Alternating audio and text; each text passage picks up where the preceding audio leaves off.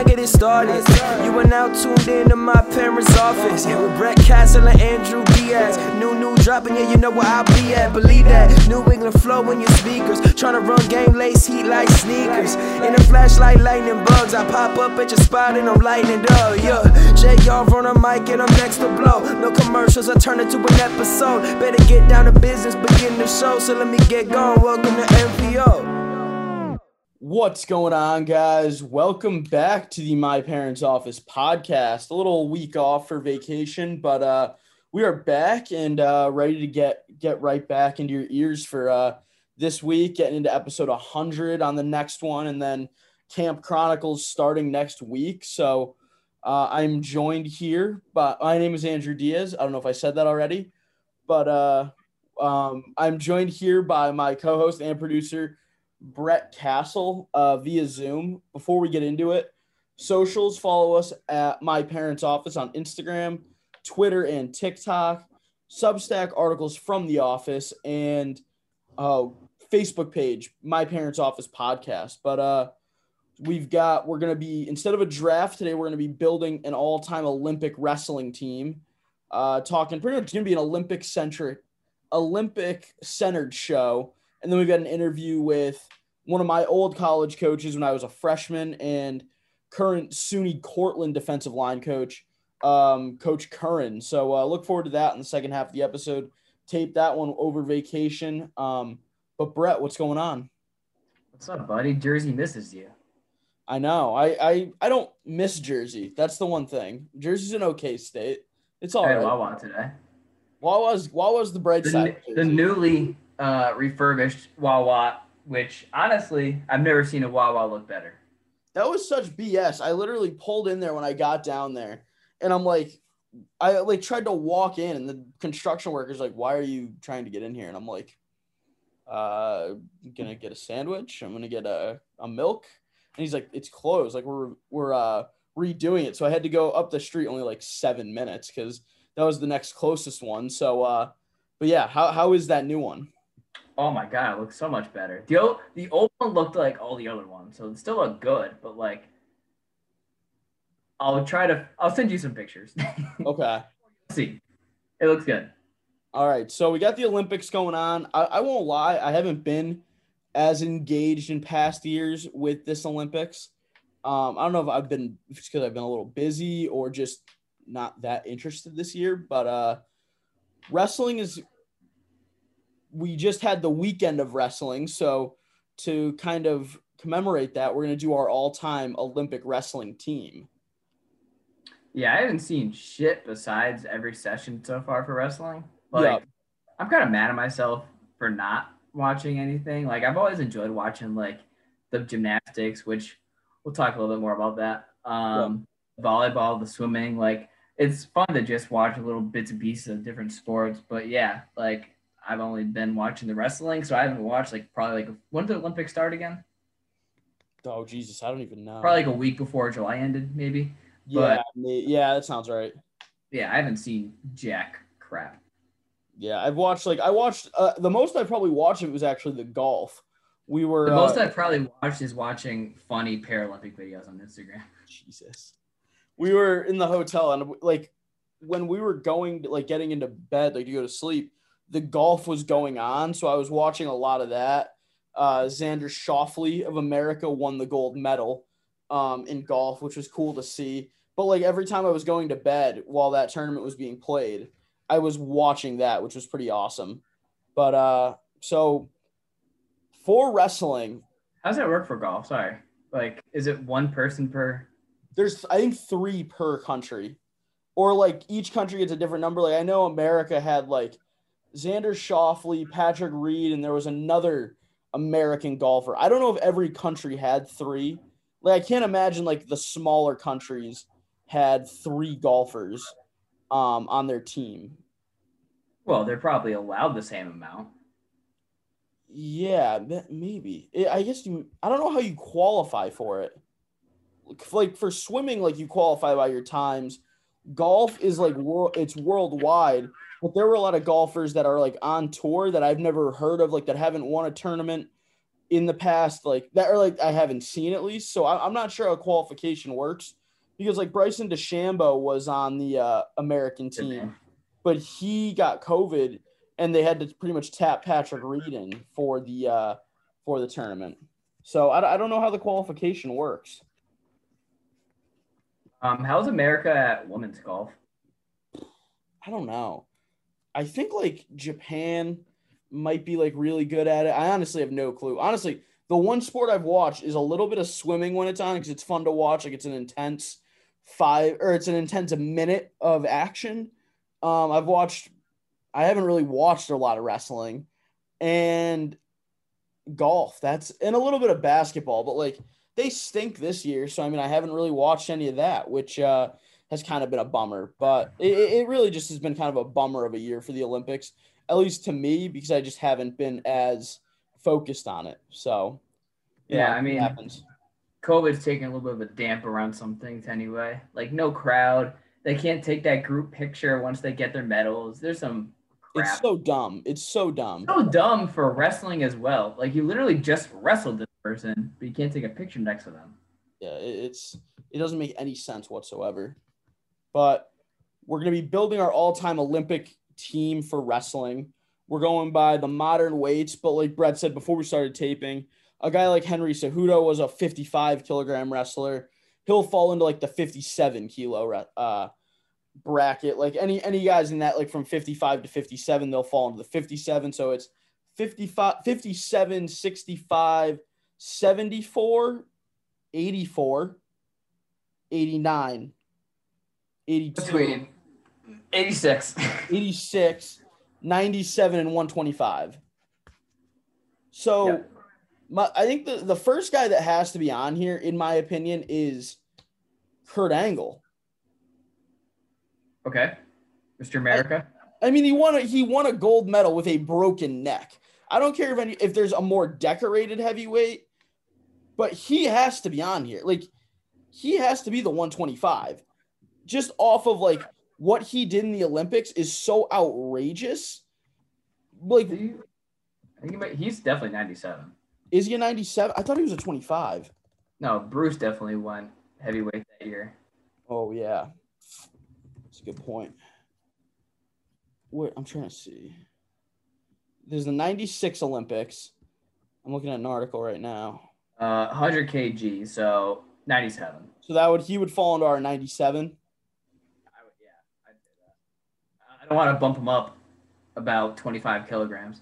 All right, so I'm going to hang on. Let me get a Word document going on here so I can keep our team together. So 97, do you have any objection to that pick right there at 97? Are we having the same list? Oh, so do you want to go back and are we going to draft this kind of? Yeah, it's a draft. Oh, okay. So hang on. Let me get this set up then. All right, 25. No Eminem, wrestling instead. Yeah, no Eminem today. 65, 74, 89, 97, 125. Yeah, so I'm going to take 97. I'm going to go Kurt Angle. Okay. First overall. That's going to be my guy at 97. I mean, I'll just stick in the 97 boat. I'm kind of dumb if nobody says Kyle Snyder, even though you can call it recency bias or whatever you want, but he was regarded as pound for pound number one wrestler in the world a few years ago. He already has about four medals at that weight in the senior level. So he's only going to get more and more. He has the possibility of winning a gold this year if he can get past probably the GOAT Sadulayev. Yeah. A couple other hammers in his way, but he did it in 2016. He can do it this year. He's the youngest person on our team this year. He's not going anywhere. Like, think about if we're doing this in like 2024, which is only 3 years around the corner. If he can get like 3 more medals and then like 3 more golds, he'd probably be the GOAT in that weight class in America, possibly of all time. Yeah, I mean, I would have. So I was thinking Angle was going to be a heavyweight. So I was going to think of Snyder after. So I am bummed about that. But yeah, that pick just feels like Snyder's Captain America, pretty much. Like, I feel like a lot of our picks is recent guys, but America's wrestling is the best it's ever picked been. up in recent years. Yeah, like the fact that we can have like 3 to 4 gold medals out of the possible 5 guys that we have is insane. Yeah, it really is wild.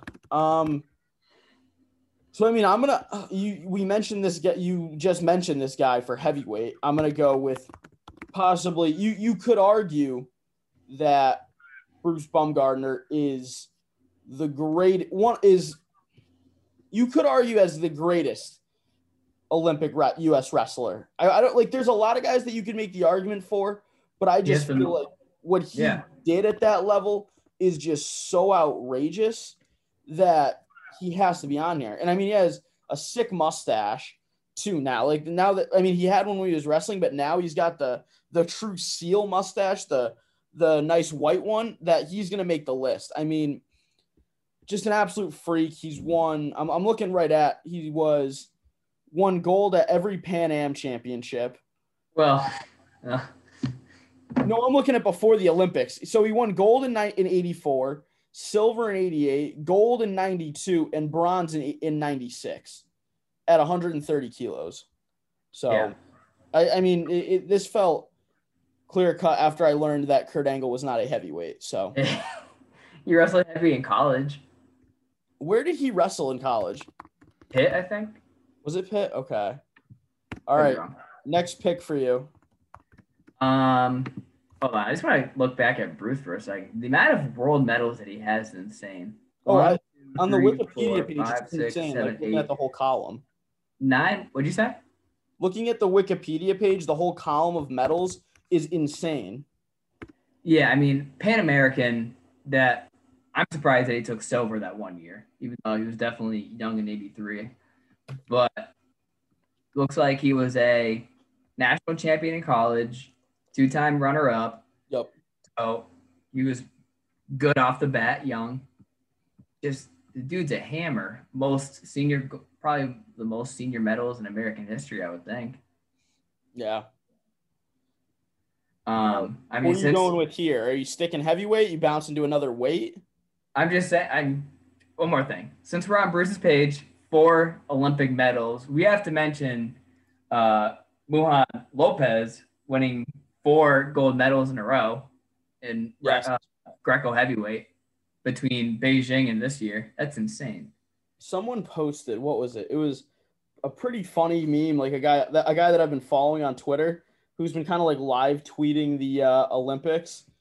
And it was weird to see because nobody tweets about wrestling, really. It's always like with Olympics, track and swimming. Oh God, where is it? But it said freestyle, and it was a picture of Michael Jordan. And then it was Greco-Roman, and it was a picture of like a beat up Michael Jordan action figure. And like it was comparing the two, like freestyle is just so much better and more entertaining, which I thought it was funny because it like popped up on my timeline and I'm like, oh wow, people actually are tweeting about wrestling. This is cool. That's cool. But one thing that was kind of annoying is that I saw a lot of people post that he was the first person to ever do so without really specifying what it was. Mm-hmm. Like if the posts were specifying first male 4-timer, first Greco-Roman 4-timer, because Japan's Icho, I think that's how you pronounce her name, for gold medals in women's wrestling. Yeah, so I mean, he's the first guy to do it, but not the first overall to ever do it. No. My second pick is probably next to Bruce, one of America's GOATs with John W. John W. Smith. I literally had him written in my 65 kilo area. I was just praying you weren't going to pick him, you motherfucker. Yeah, the only person to pretty much go 6 for 6. Yeah. 4 world championships, I think. I think that's math right there, probably. Yeah, dude's a hammer. He's still very important in wrestling today, coaching one of the best dynasties. Yeah, it's crazy. Yeah, I mean, The only thing is that it doesn't hurt his legacy by any means, but back then there was 10 weight classes. So if you put him up today, he probably would be too small for 65. He'd still be a beast, but I'd love to see him today. Like, you know what I mean?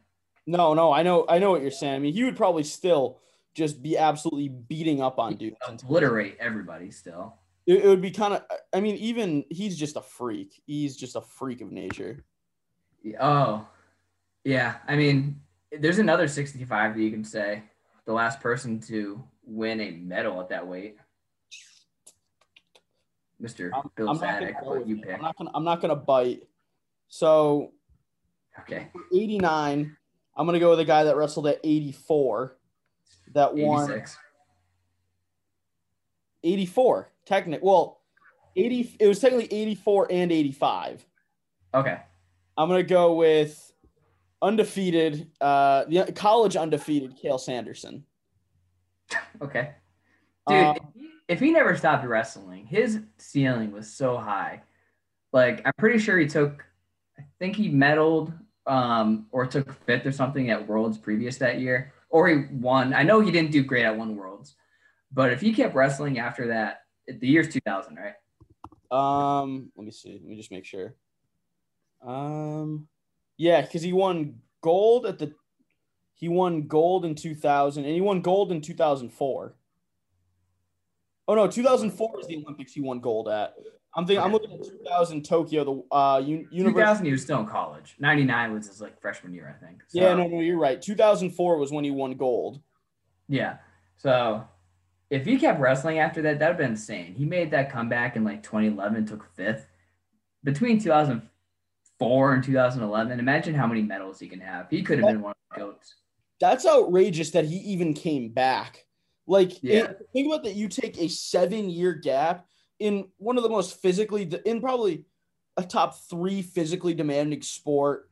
And to take fifth is even crazier. If he had gone 0-2, that would have just been cool. Like, even for him just to come back at that point is awesome. But for him to come back and win a couple matches and take fifth is just insane. I mean, the fact that he kind of just came back as like a joke somewhat. Like, he told his team that if you guys win this year, I'll come back at trials. And then he won trials. And then he went to Worlds and still pooped on people. Just annihilated people. As like a grown man wrestling head coach. All right. What are you going with here? I mean, reading his book right now. I've got Bruce Baumgartner at 125, Kurt Angle at 97, and Cael Sanderson at 89. You're sitting with Kyle Snyder at 97 and John Smith at 65. Yeah, those aren't bad wrestlers right there. Yeah, they're all right. 57, I might just put in Cejudo. Olympic gold medalist, dude's got a golden heart. Like, dude was ranked 31st out of in the world, still took first. I mean, he didn't really wrestle too much after that year. I know he tried to make another team, but didn't do it. But what he was able to accomplish that year, dude's a hammer. At the time, he was the youngest American gold medalist in wrestling. Mm-hmm. It doesn't really translate, but what he was able to do in UFC, like, I want a guy like that on my team. Yeah, that's a stud. Just an absolute stud right there. I was debating on – I didn't know if you were going to take him because I was going to try to hold out and take him later on. Yeah, it was either between him and Abbas. All right. Well, I'm going to go with Silver. There's another legend still on the board. He wrestled – so he wrestled at 68. Is he going to be a 7 – are we counting him at 65 or 74? Either. I'll throw Dan Gable at 65. And so I've got his – from the 1972 Olympics, I've got his matches pulled up.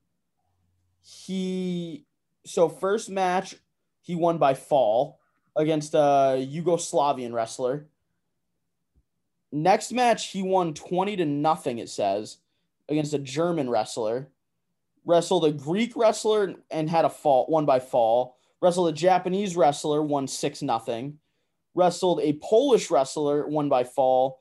And then in the finals, beat a Russian wrestler, Ruslan Liev won 3-0. That's just so dominant that he's just out there tearing dudes' heads off, and getting a fall in like the semis is crazy. So I mean, and he's just a legendary coach, just an all around. He's the just the all time wrestling legend, the greatest of all time. So I'm going Dan Gable at 65. Yeah, he's all right. I mean, wrestling wouldn't be the way it is today if it wasn't for Dan Gable. Exactly. The National Hall of Fame is named after him. He's probably the most, definitely the best coach of all time. I mean, we'll see what Kale ends up doing, but I don't think his statistics are going anywhere.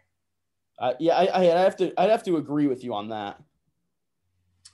I mean, we're doing a lot of, besides Kyle Snyder, we're doing a lot of like former guys, which I like. So I'm kind of thinking about doing that for 74. 74, you're kind of dumb if you don't say the GOAT is Jordan Burroughs. But thinking about doing the GOAT before the GOAT, I don't know if I want to do it. We'll go 74 Jordan Burroughs. Probably besides, he's probably top 3, obviously, of all time and the greatest of all time for American wrestlers. You could say he's number 1. This is the first year in pretty much a decade that he wasn't on our team. He more golds than Jesus. It's really weird to see him not on the team. It's kind of disappointing, but it's just an odd thing to see. It is. I'm so happy that Dake is on the team, though, because I'm not saying that Burroughs wouldn't win, or I'm not saying Dake's like 100% going to, but at the same time, like, he's so good. He has such a good college career. He's been right there for years now. I just want to see him on the team once. And the fact that, unfortunately, Burroughs is 0-2 against Sidikoff, I really think Dake has a good chance at just smashing him. Yeah, it really came down, like, as a fan, you're happy that it's Dake as the guy filling in for as the guy that's above Burroughs that beat him to make the team. Like, you'd kind of be disappointed if it was really anybody else to kind of take the throne from a guy like that. So it is nice to see that. But yeah, Burroughs is, like you said, he's a top 3 Olympic level wrestler of all time for the U.S. Yeah. The only other person I would have said for 74 is somebody whose life was unfortunately made into a tragic film of Dave Schultz. But he was also an Olympic gold medalist, world champion, 6-time world medalist. He also was he was kind of like the face of wrestling in the world for a bit. I'm not saying the face as like he was number 1, but people loved him everywhere. Like, he had fans in Russia. Like, everyone just knew who Dave Schultz was. He was just known for being like, he was an icon. What was that? He was an icon. He was an icon. He was just known as like that great guy that everyone loved. So, and now his brother's like a psychopath. Yeah. Before I make the pick, you have 89 and 125 left. I've got 86. Oh, is it 86? Why do I have 89 written down? Jesus. All right. 80. So you have 86 and 125. I have 74 and 57. I'm going to fill out my 74 here. And I'm going to go with the guy we literally just talked about that's above Burroughs. I'm going to say Kyle Dake. Is this what you think is going to happen, or? Yes. This is like my prediction pick that like I'm going to have a gold medalist. Like, that's just, I needed to put that in there because you mentioned Schultz, but like I didn't want to take him because I want to take a guy for this one at least that I've seen wrestle. I've gone way too late with guys that I really have never seen wrestle. I've only watched like Bruce Bumgarner clips and Kurt Angle clips. So I wanted to go with Dake. And yes, this is my pick that Dake is going to have a gold medal when the Olympics end. So Kyle Dake is my 74. I'm doing some research for 86. I have to do the same for 57. I was looking at, I'm like, I just Thomas Gilman. Jesus. I mean, I don't want to pick David Taylor. I don't want to do the same kind of pick as Dake right now. I might be an idiot. Like, It's tough. Best 86 kg. See, what sucks is that like there's not much information about wrestling on a website like Wikipedia or just in general on the internet. Nobody cares about wrestling, so it's just like here's something about wrestling that you may want to look at. I mean, Barstool kind of does right now. We could talk about that while I'm doing some research with the first NIL merch coming out being Spencer Lee. Oh, I'm buying one of those shirts. I already put in an order at Barstool for the Arizona Bowl shirts because they're going to be covering a college football game and streaming it. So I bought one of the Arizona Bowl hoodies, but my next purchase from there is going to be the Spencer Lee shirt that looks like almost like a meme shirt of like a WWE wrestler from the 90s. Yeah, like I told you, I don't love the shirt, but I obviously buy it to support him. Plus, it's kind of badass. I mean, if you're not ready yet, I have my pick for 57. Yeah, please do it. So I'm going to take, correct me if I'm wrong, but I'm going to take Terry Brands at 57. He did wrestle at 57, correct? Pick Tom. Did Tom do better than him? Yeah. I'm just going to take Brands. Brands squared. I'll go with Tom Brands as my 57 pick. So rounding out my team, I got Tom Brands at 57, Dan Gable at 65, Dake at 74, Kale at 86, Kurt Angle at 97, and Bumgardner at heavyweight. So you've got heavyweight and 86 to fill out here. Oh, I think I know who I'm picking. All right. Talked about him. If you went this way, because I'm an idiot. Yeah, we're gonna go with it. We're gonna go with 82 kg at this time here. We're gonna go with the GOAT, Mark Schultz. It's just hard because we know the weights today as what they are, and we know the greats. Like we know like the John Smith, we know the Bruces, we'll say Angles, Brands, but their weight classes aren't as remembered as them. So they've changed so much. It's just so exactly difficult to follow. So I have all these names in the back of my head, but I'm like, can I use them? So I'm going to go with Mark Schultz, who wrestled 82 kg. He is an Olympic gold medalist and two-time world champion. For when he's competed, he does good. He has nothing under gold. I don't know how many DMPs he has, but if any. But I remember he fought for a little. I think he only fought once in the UFC and dominated. He would have been a good fighter. Yeah. But he was great. Him and his brother are a dynasty. Channing Tatum plays him very well. He's my pick for 86. So you have one more, right? Or do I have to pick my last? I picked my team. You just got to fill out a heavyweight. Heavyweight. I'm going to pick.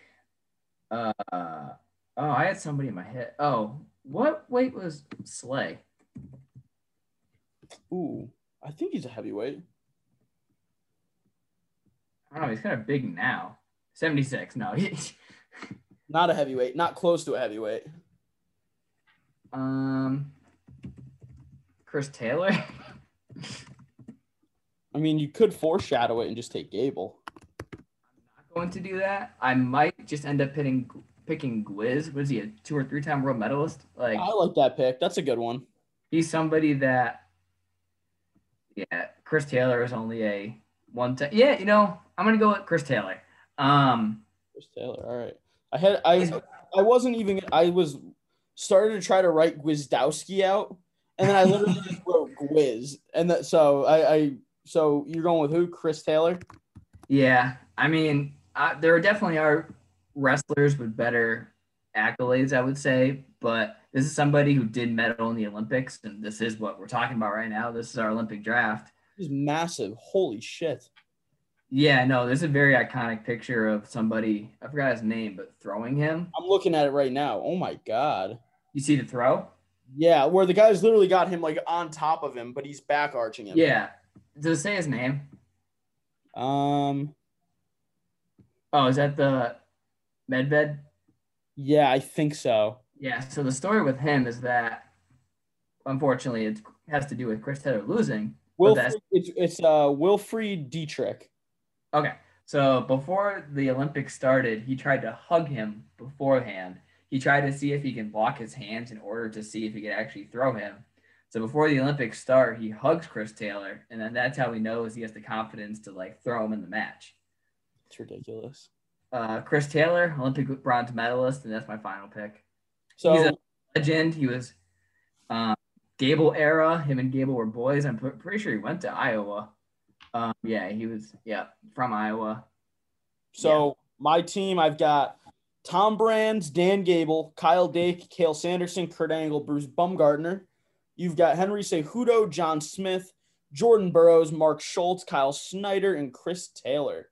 So this will be up on the Instagram page. I will post this with the poll. Go vote on who you think won this draft and who would have the better team in a dual meet if these two teams squared off. But so go make sure you go vote on that. But so other Olympic talk, the news around Simone Biles. She makes the Olympic gymnastics team. She travels to Tokyo. She pulls out of, or debates pulling out, pulls out of the competition, is still in the singles, then withdraws from the singles. Now she's going to be coming back for the championship round? For the beams or something, right? Yes. So you had brought it up that you want to talk about it. What are your thoughts here? I mean, the most obvious politically correct thing to say is we don't have the right to say anything. But literally the point of talking is to have we've got a podcast. We're talking, like we're talking about it. What are just your genuine thoughts on the situation? Because the politically correct way to go with it is you say like you said, we can't speak on it because it's her, but we can talk about it. I texted you right after I saw that she's coming back, and I'm not a big fan of that. Like, I understand you're either all in or you're all out, in my opinion. I agree. Gymnastics has so many different kind of events that obviously she has the opportunity, which she's taking, to take a step back and come back in. I don't know. I'm glad. So that Olympic, the young girl who won the gold medal in gymnastics, is that? What was that?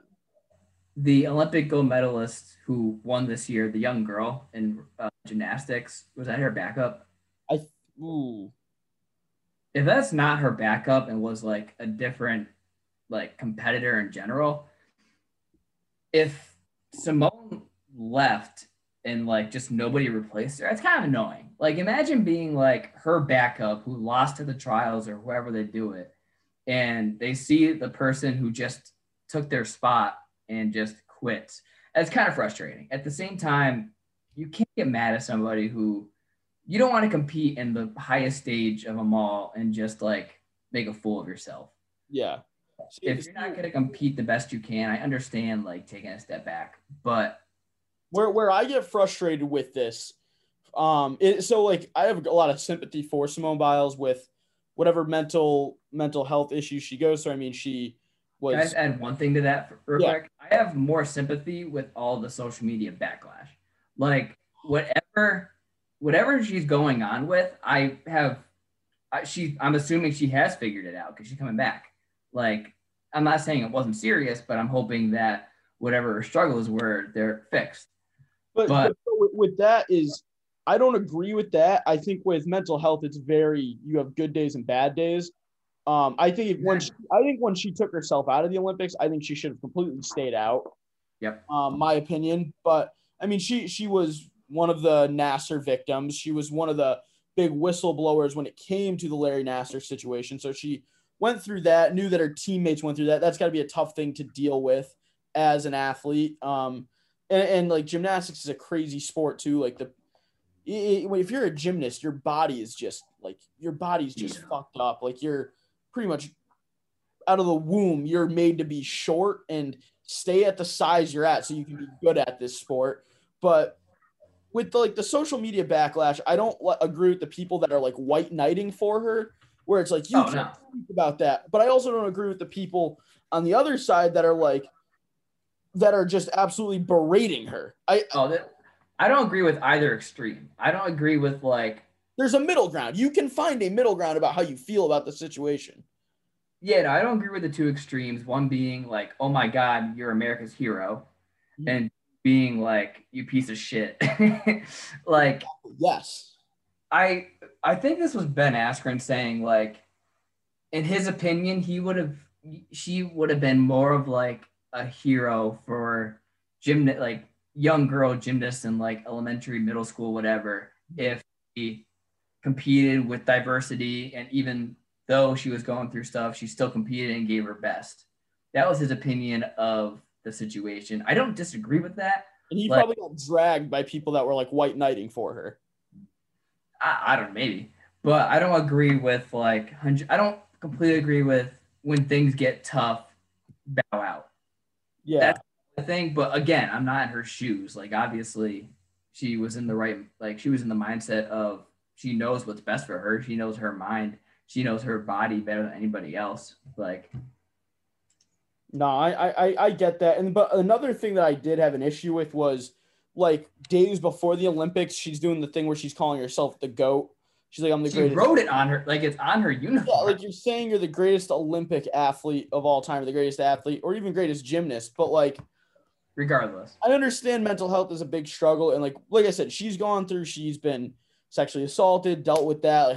Has had her body pretty much manufactured to stay where she's at to become the gymnast that she's been. But don't go out there and say you're the GOAT when you're not. You're not. Don't try bragging, and then don't get mad when people don't call you the GOAT for backing out of this competition. I'm fine if people are like, well, a GOAT wouldn't do that.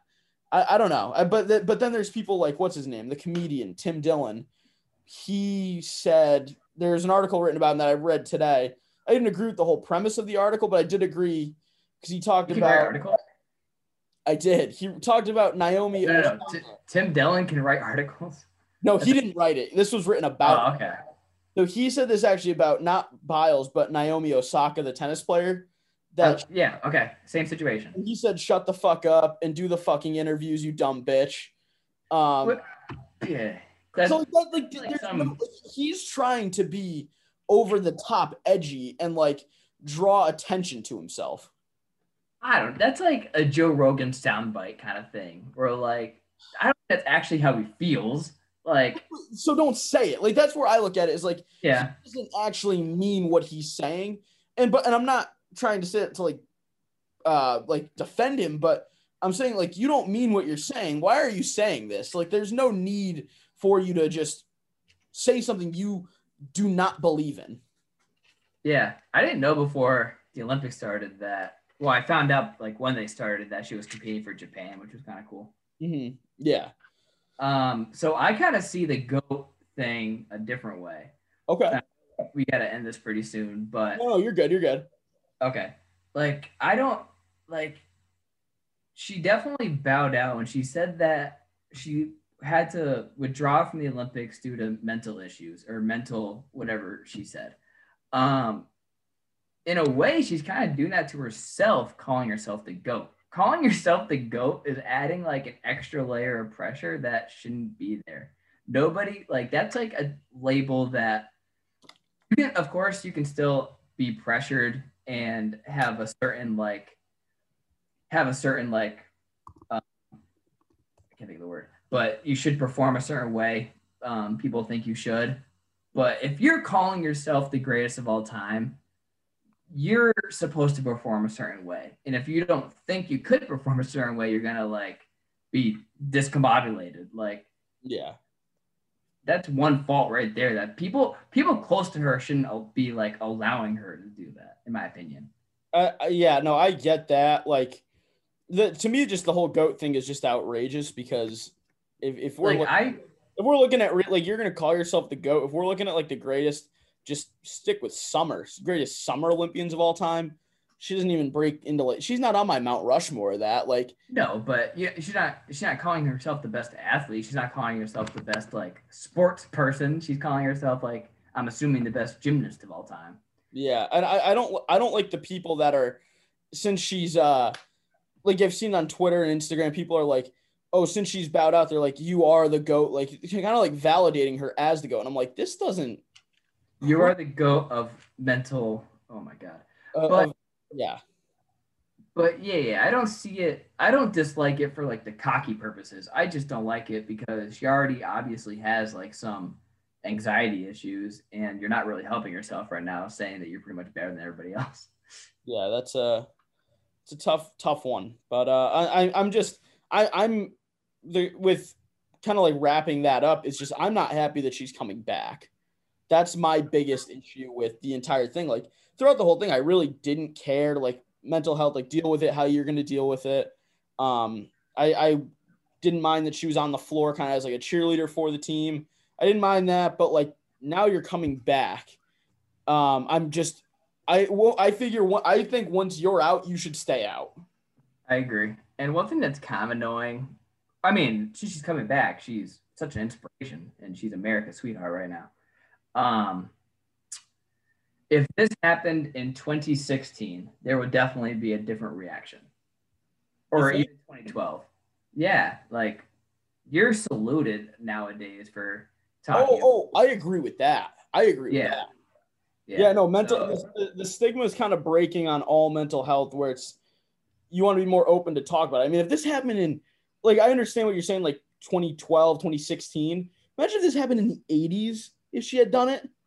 She would have been burned at the stake. Like well, think about let's say like 2000s when there's more media. Like she would still be the face everywhere in like 2000. And in 2000 she would still be like, what the fuck are you doing? Like if she thinks this like Twitter backlash is bad, oh my God, 2000s and like say 96 or 2000, that would have been brutal for Simone. She'd be getting all the newspaper backlash.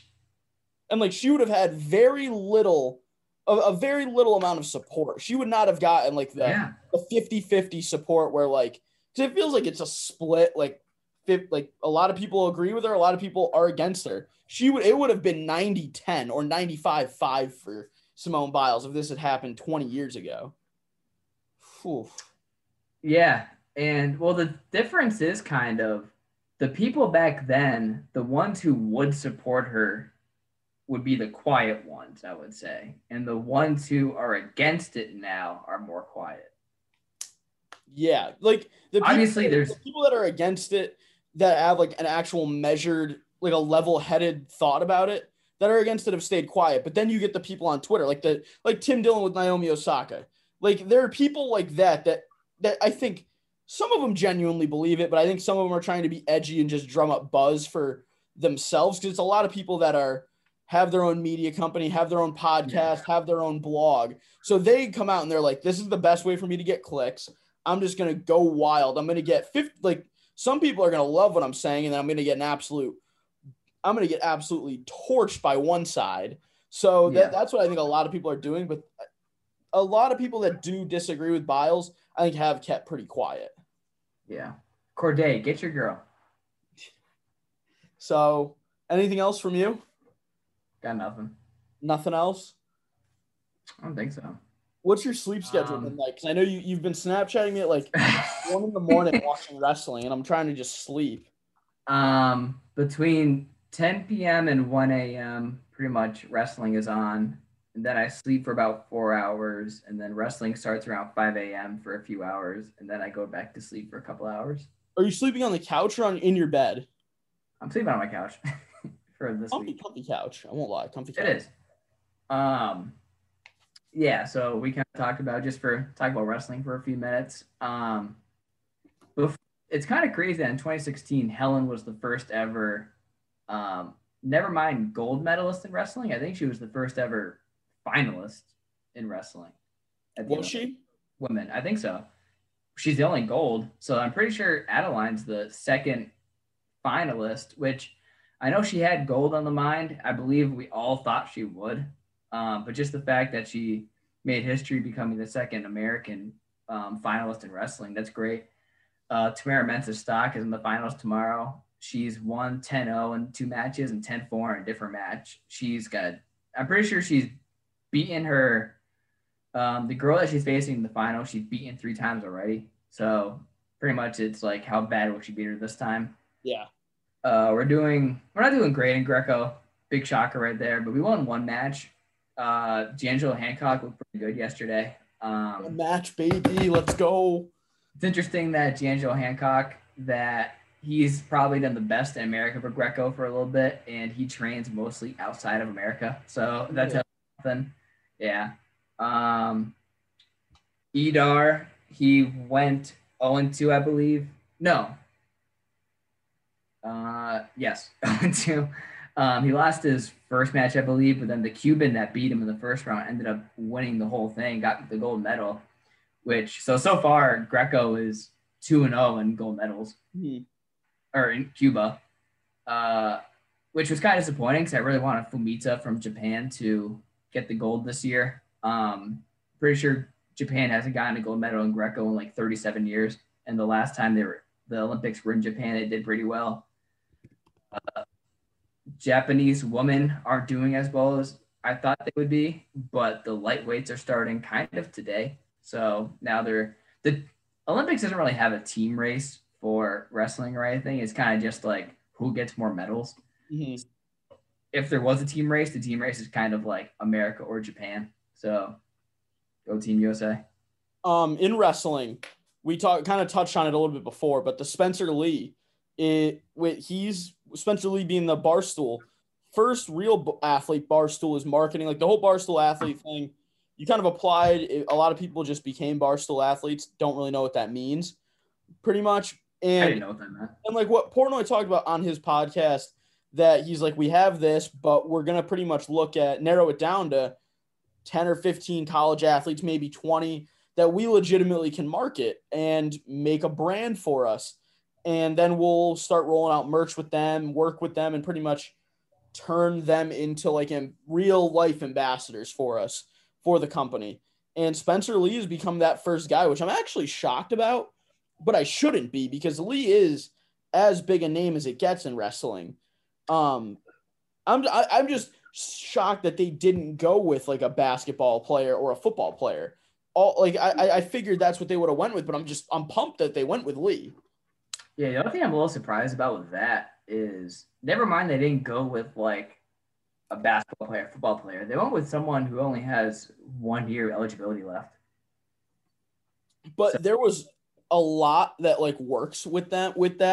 Like the shirt is perfect with the well, not perfect, but like they have the saying because of what Lee did. He wrestled with 2 torn ACLs. It's so gritty. If you're not a wrestling fan, people are going to be like, why is this saying on the shirt? A Barstool, like a stoolie. They'll look up the saying and look up that Lee wrestled without 2 ACLs and be like, that's awesome. So, I mean, Spencer Lee kind of is that perfect first shirt for them and first athlete. So I know the NIL stuff at Barstool, obviously they're kind of centered around college athletes right now, but I wonder if how many, at least for wrestling, once they graduate, I wonder how many will kind of stay with Barstool. Yeah, I honestly don't know, because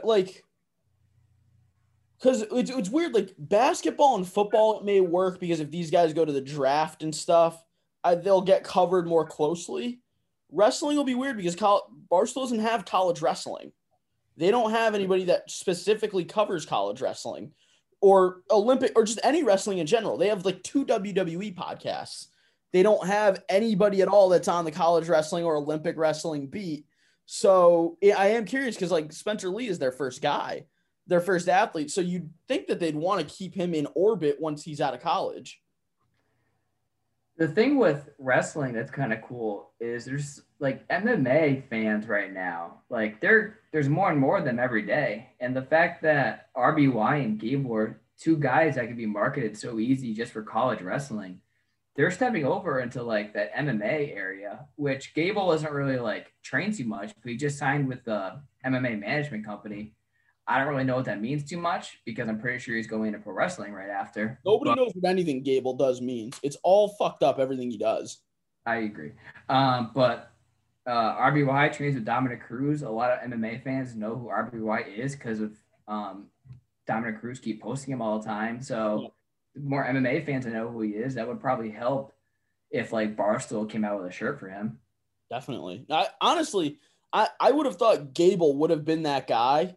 Like the first guy that Barstool, like the first, because, but all the certainty around him.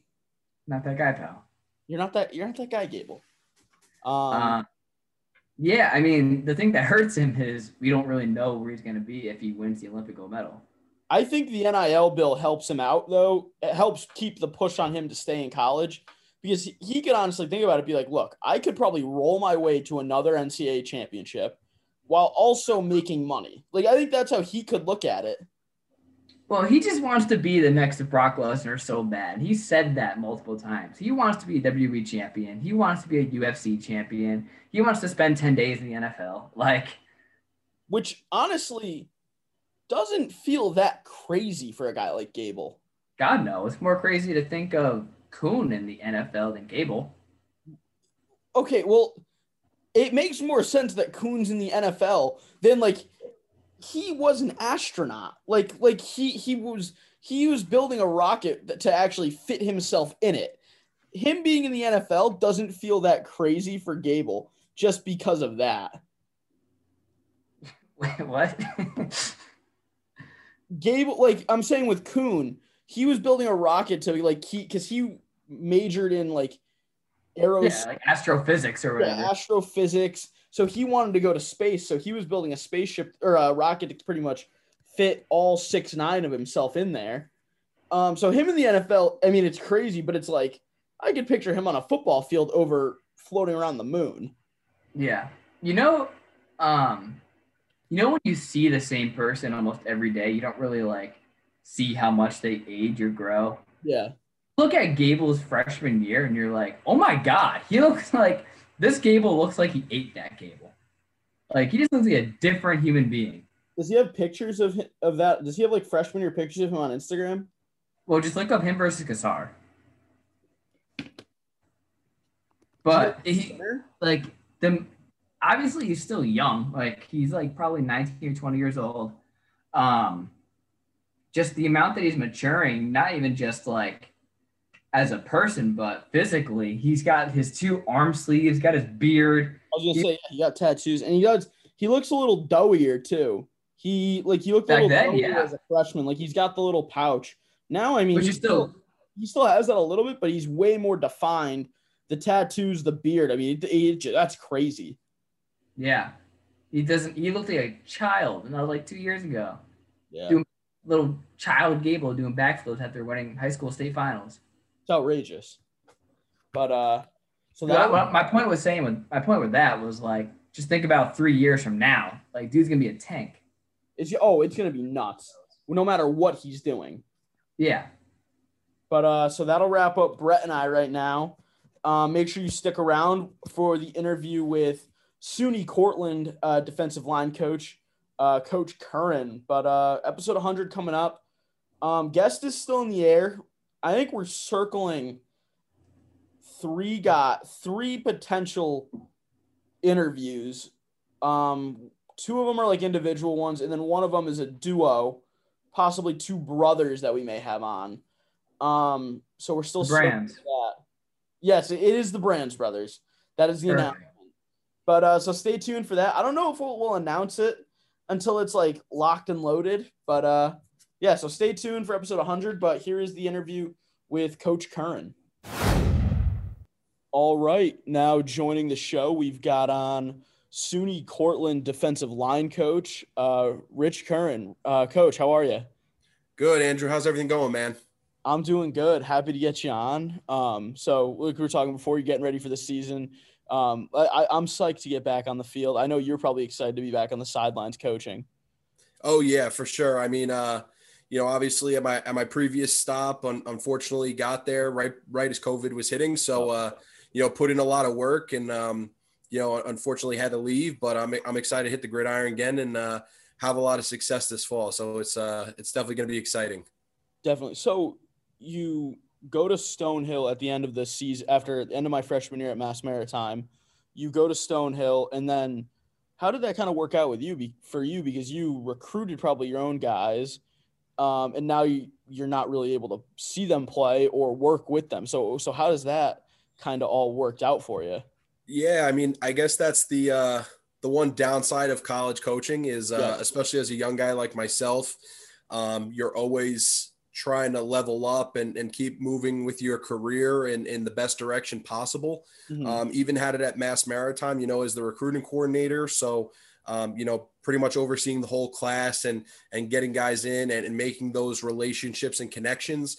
It's tough to kind of move on after you built that and actually had a kid commit his, almost future to coming over to that school. So it is a tough situation, and especially for even the guys building relationships, but obviously being on your podcast and being able to talk to you, it just shows you that relationship still can go further than just that 1 or 2 years that you guys spoke and, building that relationship to go to the college or coaching them for 1 year. So, it is a tough thing to say goodbye, and it's never the right time. It's never going to be the right time. But, I just talked to one of my former players at Stonehill today and just checking up on him and seeing how he's doing. And, it's a relationship that lasts forever. And, as a young coach and as a coach in the, just being a guy in the profession, just letting guys know that you're always there for them and making sure, you can help them in whatever manner possible, or making sure that that relationship still keeps going. So,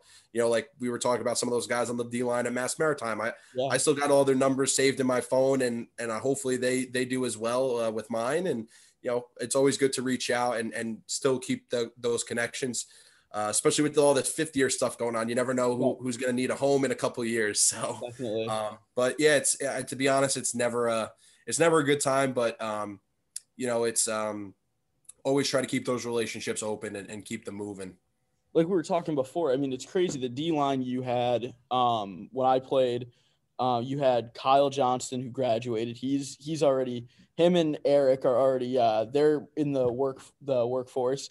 You got Colin McCabe just graduated. He's working out on the Great Lakes now. And then Jerry Mackin is a senior this year. And then Mac Brown and Hugh, they're both going to be juniors with me. So, I mean, it is crazy, especially COVID definitely made it feel like it definitely sped everything up, but like seeing this now it must be pretty crazy for you to see those guys. Yeah. I mean, I still keep in touch with Coach Farazani and I saw Coach Cam over the summer, and, just checking up on you guys and some of the underclassmen.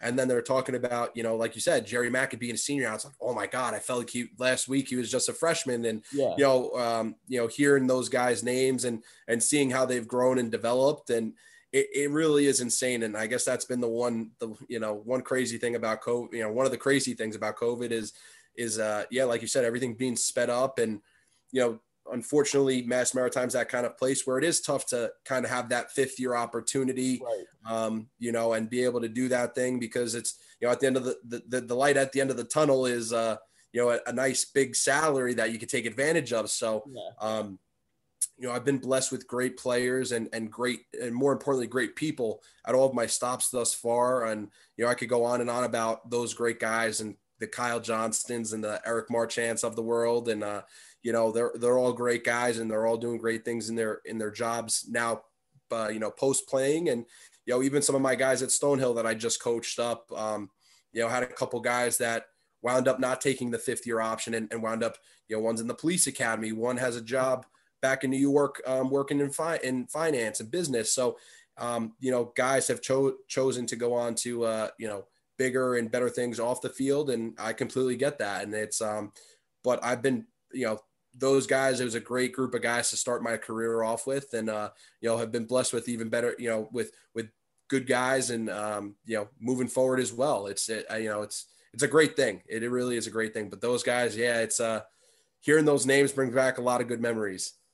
So so you went to Stonehill for the year COVID happens. What was the transition for you to SUNY Cortland? Like, how did that kind of all transpire for you to go from coaching at Stonehill Division II to going back to Division III to coach at Cortland in New York too?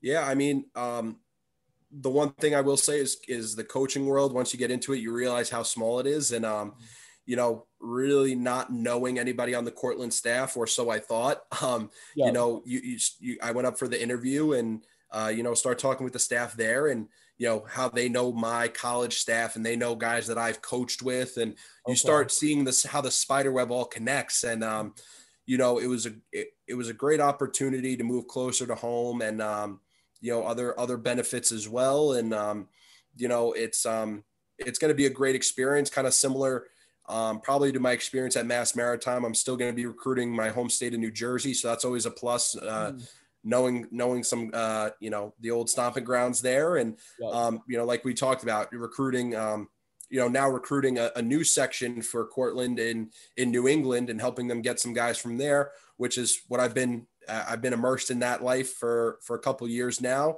and recruiting certain areas and knowing where certain players are at. So it's exciting to bring a new perspective to the table. But yeah, definitely could be a little bit different, but I feel that the Cortland staff definitely tries to operate as much as possible as a, scholarship level program. And, we have a lot of tradition and success. So I'm looking forward to bringing my spin and my take on things, that I've picked up over the past couple of years at, the Division II and Division III level, and bring my own spin to the table and bring my own take and be able to, make an impact. So I'm excited for the new adventure and the possible, the opportunity there. And, it was a great time at Stonehill and made great connections and worked with great people. And, always will be looking at those guys and hoping the most success for them, like as I do with Mass Maritime. And, but yeah, unfortunately, there's just times in your career where you just gotta, take an opportunity when it was presented to you. And, I got offered,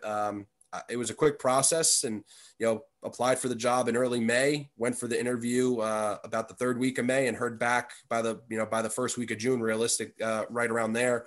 And, it moved pretty quick and I've been grinding with them the whole summer. So I'm excited for the fall now coming around. Now, when you apply for a coaching job, like Division I, it seems like everybody has their guy. It's like the big coordinator comes into a Division I school. Division III, is it like an actual job application you're filling out and like kind of like a recruiting questionnaire that kids fill out? Is it like that also that gets submitted to the school, or do you go through an actual coach and kind of do like pre-questions before an interview? It could go a whole bunch of ways. I've been, I was looking down at my, I kept a list of all the jobs that I had put my name into a hat for. Obviously, like we said, being a younger coach, you gotta be ready to move on up or take the best opportunity possible, and always looking out for stuff. And I think I, put out roughly 20. Just putting my resume out there 20 times, 20 different jobs. And I maybe heard back from a handful of them. So it's really, it was a competitive process, and obviously just, some stuff that I didn't know people at, and I just threw my name in the hat. Like you said, at some bigger schools where they probably already had a guy and they were just, kind of posting to post the job because they had to. Footballscoop.com is a great resource for coaches where, a lot of those postings are pretty true to their word, not just like Indeed or something like that. Yeah. So it's, the process, I think at the lower levels is probably a little bit more, you probably have a better chance, putting in that application. A lot of the times it's just sending in your resume and references to the head coach or a coach on staff, and they handle it. Other schools that are a little bit more prestigious, they really work with hand in hand with HR, to pick a candidate. But a lot of times, man, like a lot of other industries, it's about who you know or who knows you and who can vouch for you. And, I would say it might be a little bit less at the lower levels, but it's still definitely a part of, of the process. And, especially with how COVID turned everything around, some programs hire you, before you actually fill out the HR paperwork or fill out the job application form and stuff like that. So, it kind of goes case by case, depending on the school and the program and the level. So everyone's kind of different, but it's all about still getting your, having an impressive resume, having references to back you up. And, it definitely doesn't hurt to have a connection on staff already with somebody, and knowing somebody that can vouch for your skills and your abilities as a coach, as a recruiter, being the whole package. So, it's definitely a fun process to go through. And, even all my interviews at at all the different stops I've been at have all been different in their own way. And I've definitely grown each time I've gone to an interview, added on and try to be more impressive than the last interview. And what can I do better to make myself a better candidate for each position? So it's a fun process, and you get better as it, as with anything else. The more practice you have, the more times you do it, the better you'll get. So hopefully I think this past interview with SUNY Cortland was probably my best one. Okay. I think out of the 3 I've had so far. That's awesome. So when doing the show, I love talking to athletes, and pretty much I like hearing recruiting stories, more recruiting horror stories. And so now you're recruiting guys, and I'm not turning this back on you. I'm saying you did great in recruiting. But when you were getting recruited, I know you're coaching now, so you probably don't want to name schools or names, but did you have any recruiting horror stories with that may, or not horror stories, but where a coach just wouldn't even give you the time of day, like up on a visit or something like that? Being a barely 6 foot defensive end, the probably weighed about 215 in high school, because I also played lacrosse. I probably wasn't the most sought after recruit. I went around just like a lot of other guys I see today. Trying to shoot for that Division I dream, which, hey, listen, it's all well and good, but at the end of the day, you have to be realistic with yourself about where you want to go. And, there's great opportunities everywhere, which, I think is more apparent today than ever. But I was trying to, went to a private Catholic high school, everyone is getting all these big, I went to school with a lot of great football players, kids that went to Notre Dame, kids that went to Rutgers, big time Division I schools. So, shooting for that FCS level, go and talk to some schools in the NEC and stuff like that. Scholarship money runs out.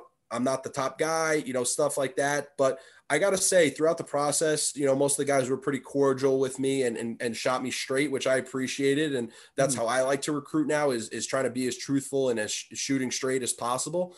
I think there was probably one time I went on a visit, and the school, some of the players were, were just a little too rambunctious for me.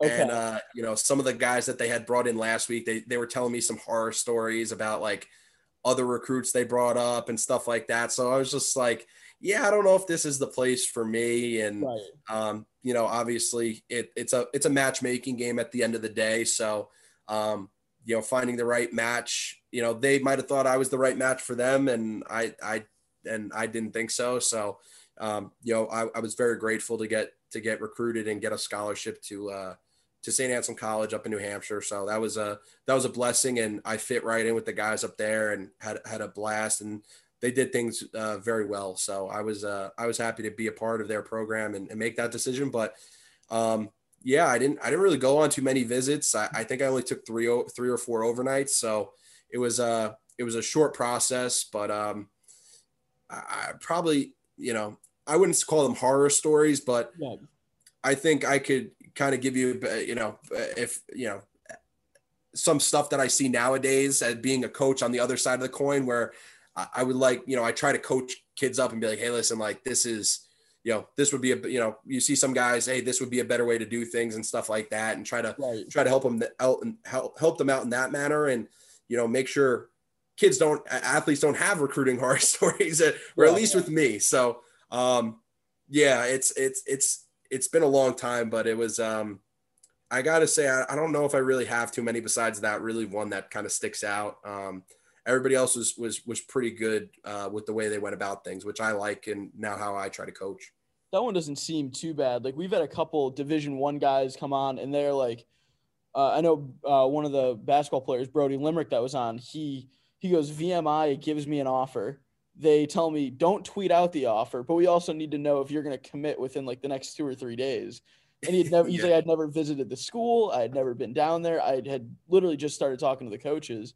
So he's like, I can't give you this offer, or I can't give you the commitment now. They just pulled the offer right off the table. So, yeah, I mean, I definitely, being in the profession, you hear some crazy stories, and you hear, or you hear rumors, or, like when I was at Stonehill, You know, you talk to kids and you start talking about money like that, and you know, comparing packages to rivals or other schools that may have offered. And you hear some stories, you know, maybe similar to those lines where it starts to get to that horror stories. But I don't think I could personally say it's happened to me, but hearing some other recruit stories, or, you know, even stuff that's happened at the high school, you know, kids with the high school level, and just not knowing and coaching and stuff. It's a really crazy game, especially to be an 17, 18-year-old kid and trying to make a life decision. And, you know, it's, you know, you can't play around with that stuff. And I get when it gets to the Division I level, it's more of a business than ever. But it's tough to, you know, I couldn't picture holding a kid's life in my hands and then, you know, ripping the rug right out under them, you know. And when I was coaching at the high school level, we had a kid committed to Virginia. Okay. And, you know, a couple weeks before signing day, you know, same thing, you know, rug got ripped underneath from him. They wanted him to go to prep school. And he was like, no, I don't want to do that. And, you know, I think he if I remember correctly, he wound up going, just said, screw it, I'm going to go. And he wound up going to the Ivy League and just was like, I'm just going to go and do my thing and get ready. Wound up going to Princeton. And, probably one of the best decisions a kid ever made. Like, hey, you know, stick to what you know. And, you know, if you want to do it now, do your thing. And I think he made a great decision. At the end of the day, you can't go wrong with the Ivy League. So,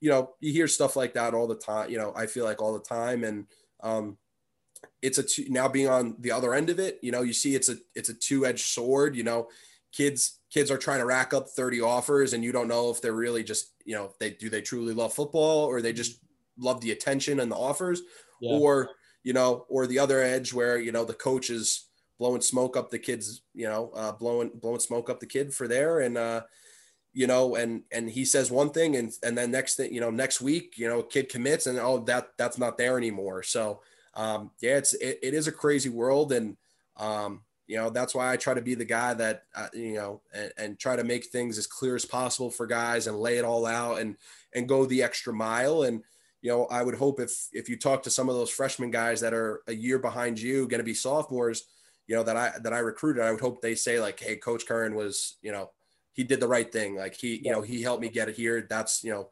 and they would say nice things about me versus, you know, not very nice things. But, you know, it's just a crazy world we live in today. And especially, you know, with some of the NIL stuff going on, I'm sure it's going to get even crazier. Well, the big thing now is the kid from Texas, Quinn Ewers.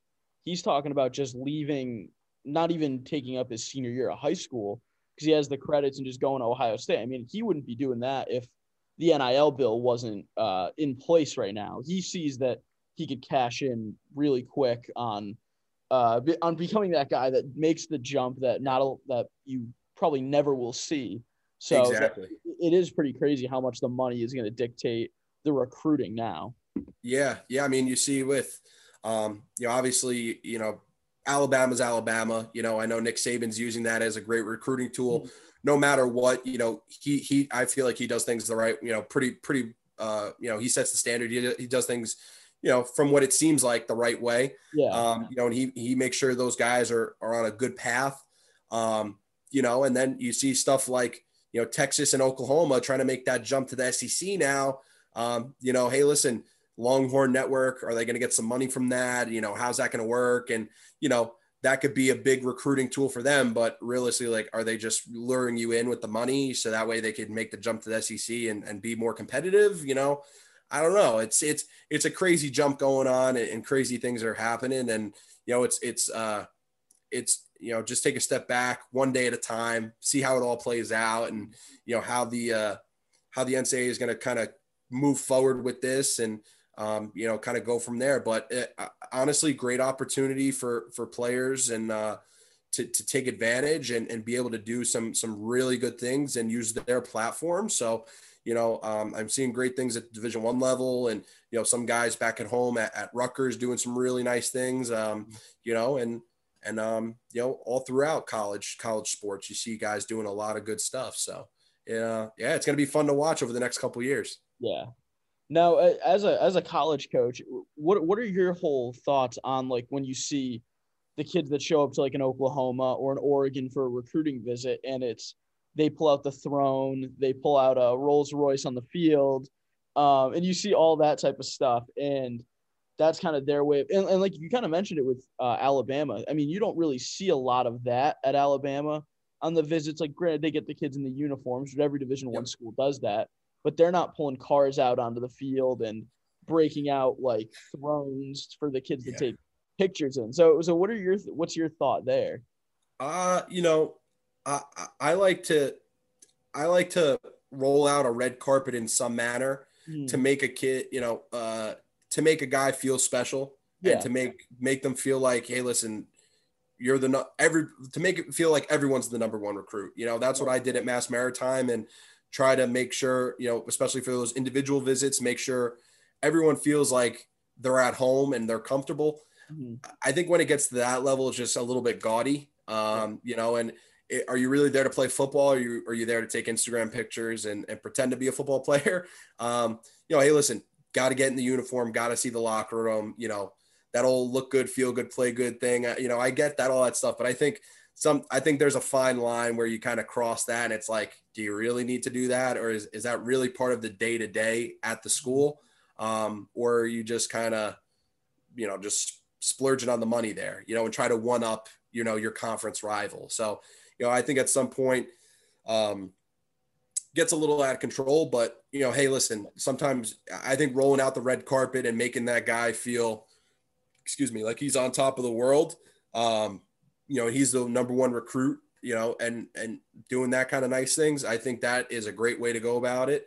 But over the top, like, you don't need a Rolls Royce. Like, is that really going to make the difference? Like, I don't think so. So, I think there's a line there that some people are probably crossing, but, I'm kind of, I wouldn't say old school, but like, I'm kind of like, hey, listen, I'll show you the facilities. We got great facilities, uniforms, all that stuff. Let's take a picture. Let's put it on, put it on social media. It spreads the word, and the brand of the program. And, it's just really good, get that out there and stuff like that. But, definitely a line there. Definitely a line. Absolutely. Yeah. So, the best was when go to the football offices during the season, and I'd see you or Coach Rainey with the shirt and tie on, because you knew that was recruiting visit day. Like, kids were coming up, and it was just awesome to see all you guys throw that on. And then once the visit was over, Rainey would get back in. He's throwing the tie off and get right back into his sweatsuit. So that was definitely awesome to see. But yeah, it was a beautiful thing having the locker room right downstairs and having our full wardrobe there. So that was always a lot of fun. But again, that's the process of like, hey, listen, like we're obviously at Mass Maritime, you guys are all in uniform anyway. So it was always like being more dressed up and looking professional. Obviously the shirt and tie, a little bit extra, like you said. But those days I loved, especially as recruiting coordinator, because it's like, it's my day to show off our players, our facilities, and our school. And, especially after the season we had in 2019, where we had both, both rivalry trophies. We had all that good stuff. We had new uniforms. We had, all these nice little upgrades. It was like, how could you not be excited to show this off to potential recruits? It's awesome. And put their name up on the big screen board up in front. And, Joe Malkin, our SID, like he was all in for it. So like, that was great to have him and just the whole athletic department support and be like, hey, can bring ideas to the table to Coach Cam and these guys and be like, hey, do you think we could do this? And they're like, dude, yeah, let's do it. Like, let's go for it. And that's what I loved about that place too, was being able to put my own spin on it and seeing it be successful. And, hopefully them still running with some of those ideas and the way we set things up when I was there. And it was a blast. It really was, making it very personal and bringing them into the little conference room upstairs and showing them the highlight film and the personal tour, having their jersey and name up in a locker. It's those little things that, I don't think are over the top, but like we said, those are the little icing on the cake right there. But again, something that I think helps a lot was, having lunch in the dining hall, having guys that are in certain majors come down and sit and talk with a recruit. Those were the important things there. But yeah, we had some good times. Coach Rainey knew everything. Coach Farzani gave in some great input. Coach Laz was there to help me out if I misstep, but we had that thing down to a science. It was great. So, like you said, coming out of high school, you're the 6 foot, 215-pound D end. You picked to play at St. A's, and then your senior year rolls around. You're voted captain. How did that transformation kind of all come about for you, where you went from being a smaller edge rusher to now you're a captain of a football team and a 4-year letter winner? Yeah, so it was a crazy experience, and back when I first got to St. A's, we didn't have many guys from New Jersey, and just talked to a coach a couple weeks back at a camp, and he said they're up to maybe 15 to 20 guys from Jersey on the roster, which is great to see, the home state represented. Mm-hmm. And it was I had to work my tail off for everything. Being I'm going to say an undersized Division II defensive lineman. I worked my tail off my senior season, and in the off season getting ready for college, and put on 20 pounds and went in at 235. And, next thing you know, every year I keep getting bigger, stronger, faster, and dedicating my whole summer and my whole life to football. Mm-hmm. And that's how, that's why I got into coaching, was to continue helping guys progress in their game. But also because I didn't want to leave the game. Obviously I can't play anymore, but I could coach it and make sure that, my guys are better than I was when I got to that level. But I think the thing that got me there was, guys saw me, and they saw me working out on the weekends in the gym by myself. They saw that I was working extra, or that I would come back and I'd be ready to go for the season. Like there was no questions asked if I was working my tail off or not. Mm-hmm. And I knew the playbook in and out. I knew everything.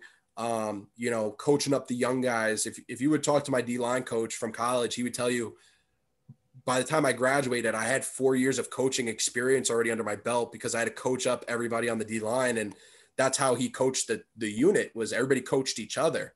Okay. So, having that leadership and, ability to step up and lead a program was, it was definitely a big step, but it was a challenge that I wanted to accept. And I think the younger guys in the room saw that, and taking the time out of my day, or bringing guys along with me. They say you're either, pulling against everybody, or, or you're going with the crowd. So, I was bringing guys with me. I was always pulling guys in the right direction, and, guys in the weight room that didn't have their numbers that they wanted. All right, well, let's go to the weight room. Come with me on the weight room on Saturday, and we'll get an extra lift in. You need to get extra lift.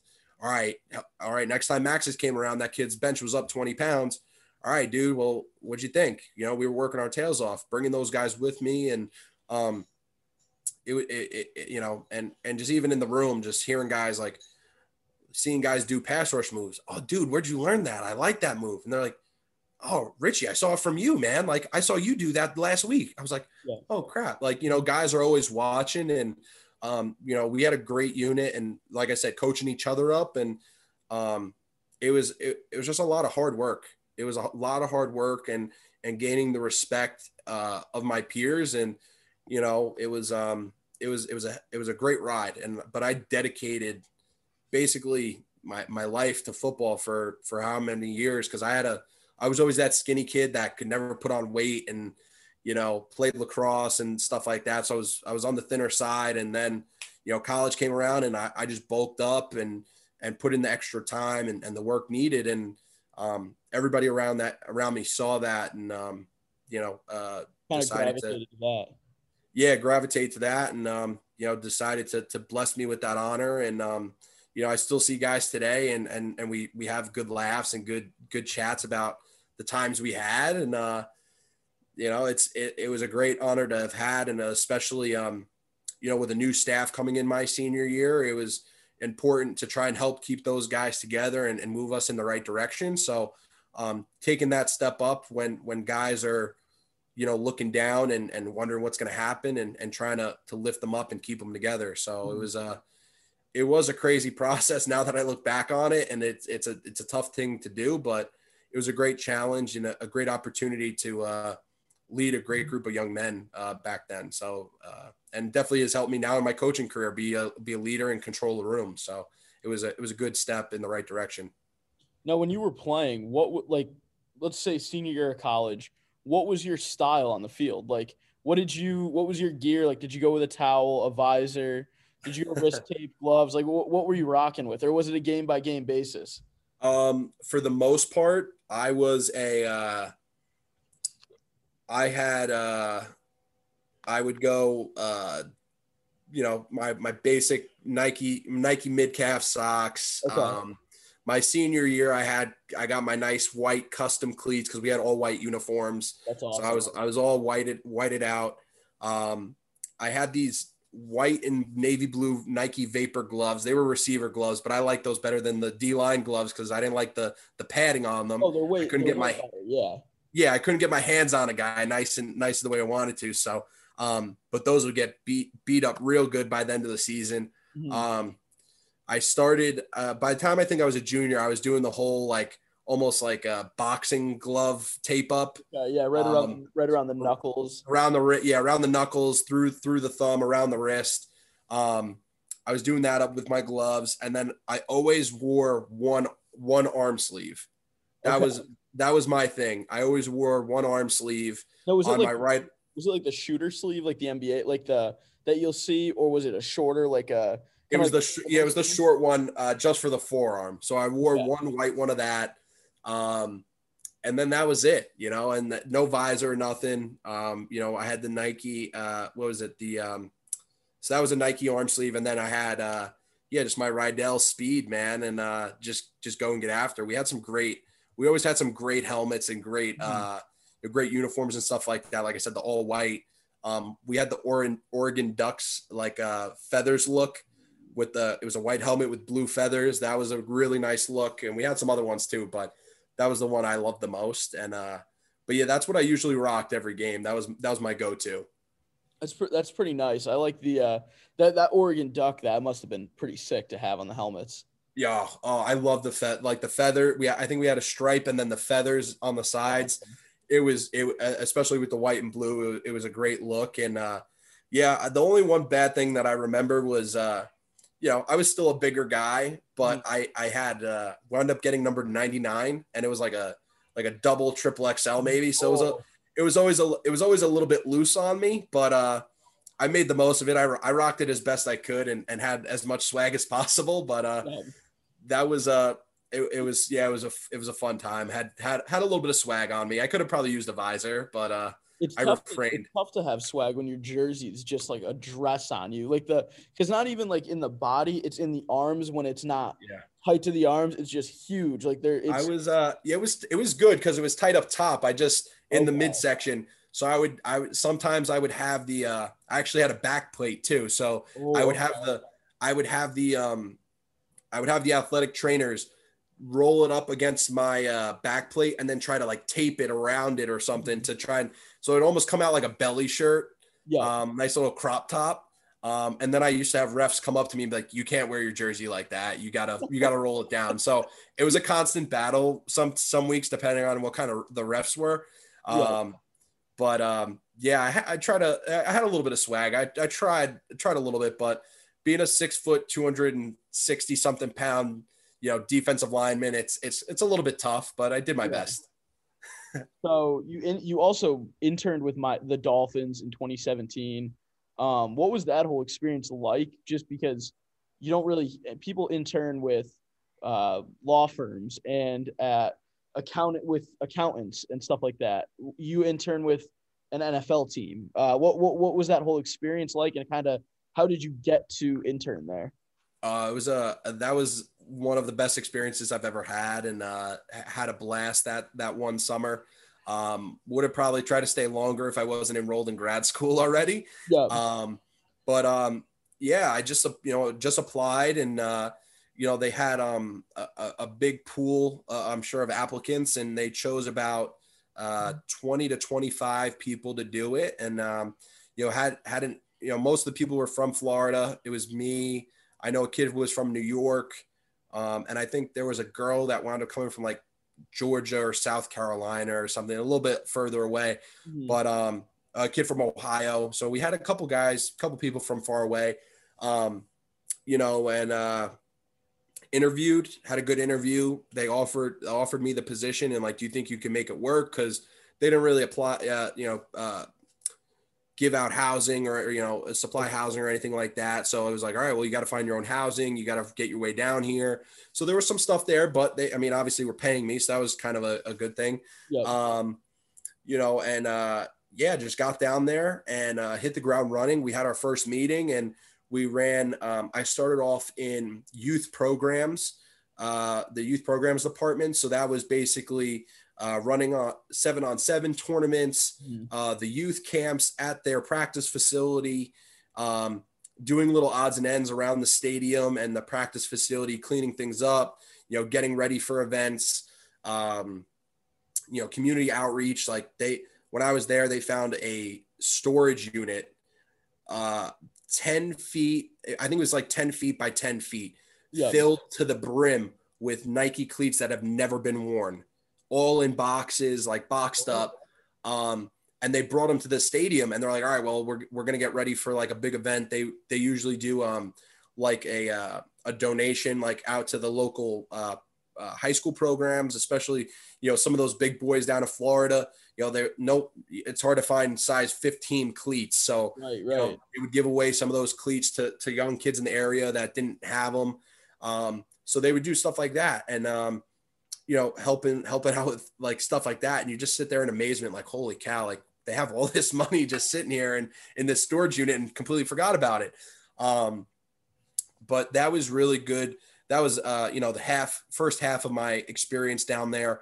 Also, I remember we did like a big high school media day. So got to run that in the stadium with all the high schools down in the area, see different prospects and stuff like that. So we had a blast, in that regard. And then I transitioned over to the football operations department. And then we started getting ready for training camp. So they did like, they used to call them activations, but they were like little, like almost like carnival type of like games and stations to make training camp more fun for the fans. And we would set that up in the morning. We'd have to get there about like 5 a.m., set that up. Training camp would start at like 8 o'clock, we help people to their seats, just kind of patrol the area for the whole day. And then at the end of training camp, they would do like a little scrimmage between like youth programs. So we would stay and do like chain gang or something like that. And they, Gotcha. At the practice facility, but we'd help clean everything up, get places ready for that. Which was a lot of fun. Got to interact with some players and coaches and stuff like that. And, which was a great time. And then the last part of it was, helping out with, preseason games. So we would, host youth organizations for different preseason games, bring them out on the field, have them stand out there for the national anthem, they would go up to a big suite and enjoy the game, get snacks, food. And we'd basically kind of like run the behind the scenes show for that and have players come over and talk with the kids and stuff like that. So it was a lot of fun. So I got to be out on the field for that. And kind of be able to, like I said, interact with players, interact with the coaches, have these kids out on the field for an NFL game. It was a great experience. Yeah. And made a lot of connections. Another guy that I worked with is now coaching at the collegiate level. A lot of people are still in NFL organizations. One of the young ladies I was working with, she's now with the Carolina Panthers. So everyone's off doing their own thing. One guy stayed on with the Dolphins and he's with the field crew.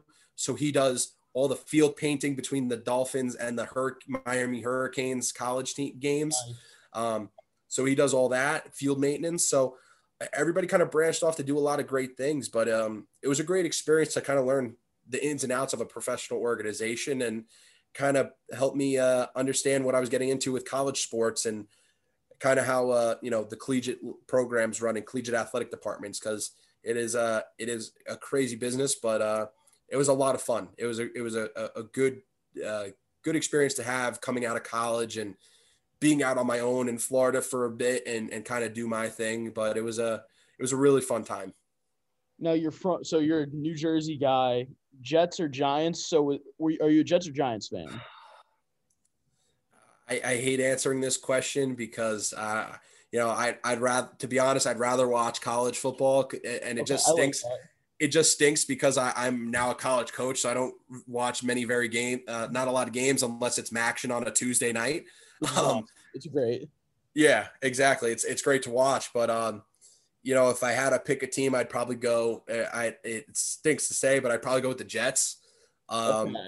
Now that I'm up in Cortland, I'm closer to Buffalo, so maybe I could join Bill's Mafia. I mean, that would work out pretty good for you right there. It seems like they might not too bad. While I was hiding out in New England, I would say Patriots and just hop on there. But now I'm up in upstate New York, so it's that Buffalo area. I might have to be part of Bill's Mafia now. Never know. If I settle down up there, it could be a possible team to keep rooting for. They're doing pretty well. They got some bright future ahead of them. Now, so do you have a college team, like a Division I team that you follow, or is it just any college football you can get at any time? I would say when I was a little kid, there was a player in my area that we used to watch play in high school, and he was a great athlete. Wound up going to play safety at the University of Florida. So that would probably be one team that I would say I always kind of keep an eye on. I always enjoy watching them play. I would love to see, I know it's always floating around social media, of a 30 for 30 of that Tim Tebow team. And, awesome. With Hernandez and the Pouncey brothers, so I would be a big fan of that watch. But like that was a team I always watched. And then, back when the Big East was still a thing, always went and watched some Rutgers games, but watching them play Virginia Tech was always a great one, with Mike Vick and those guys.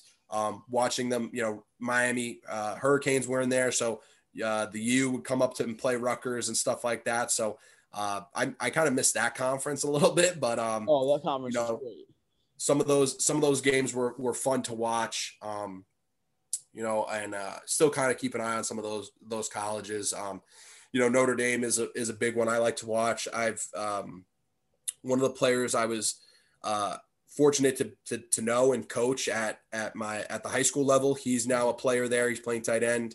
One of my former teammates went there, so that's another one I always like to root for. And going to a private Irish Catholic kind of school, it's kind of in the cards there. So, that's another school I always like to watch and kind of root for. What's crazy going back to that Florida team is like the four big ones everybody talks about are Tebow, the Pouncey brothers, and Hernandez. But you had Riley Cooper on that team who pretty much got pushed out of the league for his incident.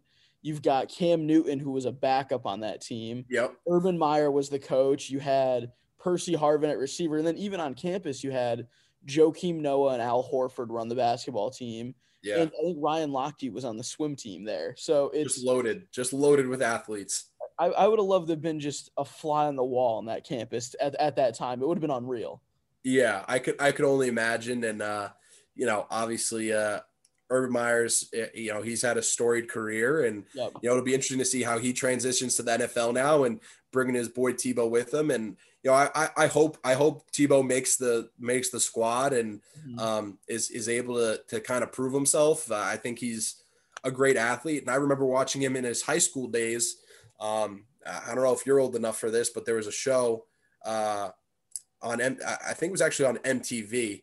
And it was about a school down in Alabama, and they were killing it. And they actually went and played Nice High School in Florida, where Tebow played, and he was this big time quarterback, and wound up beating this school in Alabama, who was like the number one school, Hoover High School at the time. And Tebow beat him. And then I just progressively watched him from that show and at Nice all the way through, and then to the NFL and beyond now. But you know, he's just a freak. It's crazy to see everything that he can do. And I hope he gets a shot. That'd be great. You know, great to see, fun to watch. And hopefully that Jaguars team can kind of get it together there under Urban. So it would be cool to see them be a good team. Just it would be pretty cool.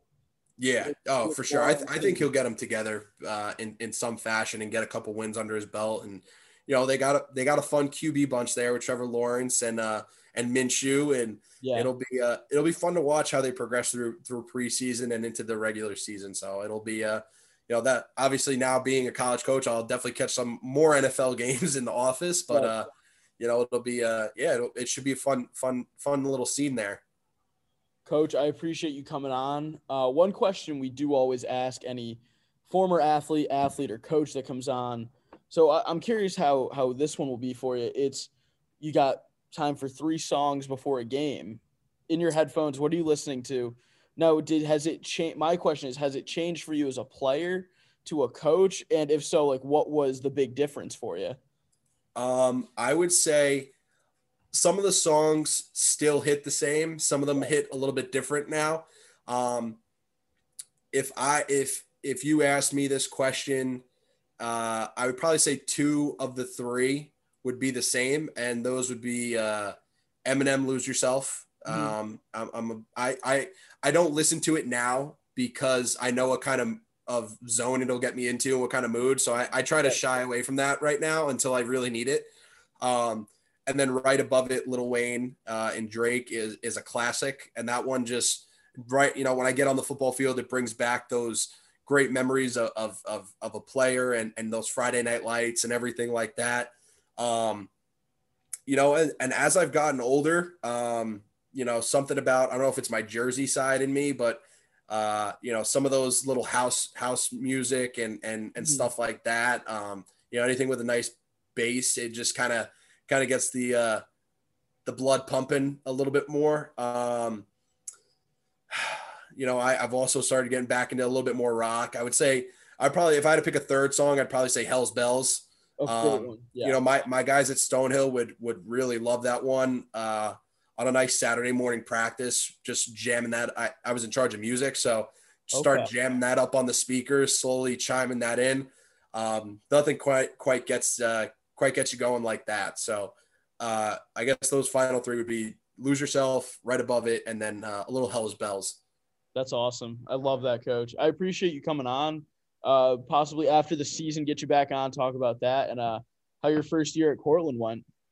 Yeah, for sure. I'd love to do that. And, you know, like we said at the beginning, you know, this is a great part of the relationship where I could get on and, you know, be on the podcast and share my view and be able to have the listeners kind of see what a little peek behind the curtain of being a college football coach. So I appreciate you having me on, Andrew, and look forward to talking after the season. Definitely. And thank you for listening to this episode of the My Parents Office podcast. Stay tuned for more episodes we're going to be releasing. Thank you. Bananas trying to be the apple of your eye, real shit, baby. Got me stressed on vacation, no escaping, playing with my head in my heart. She would shut me up quick, like don't even stop.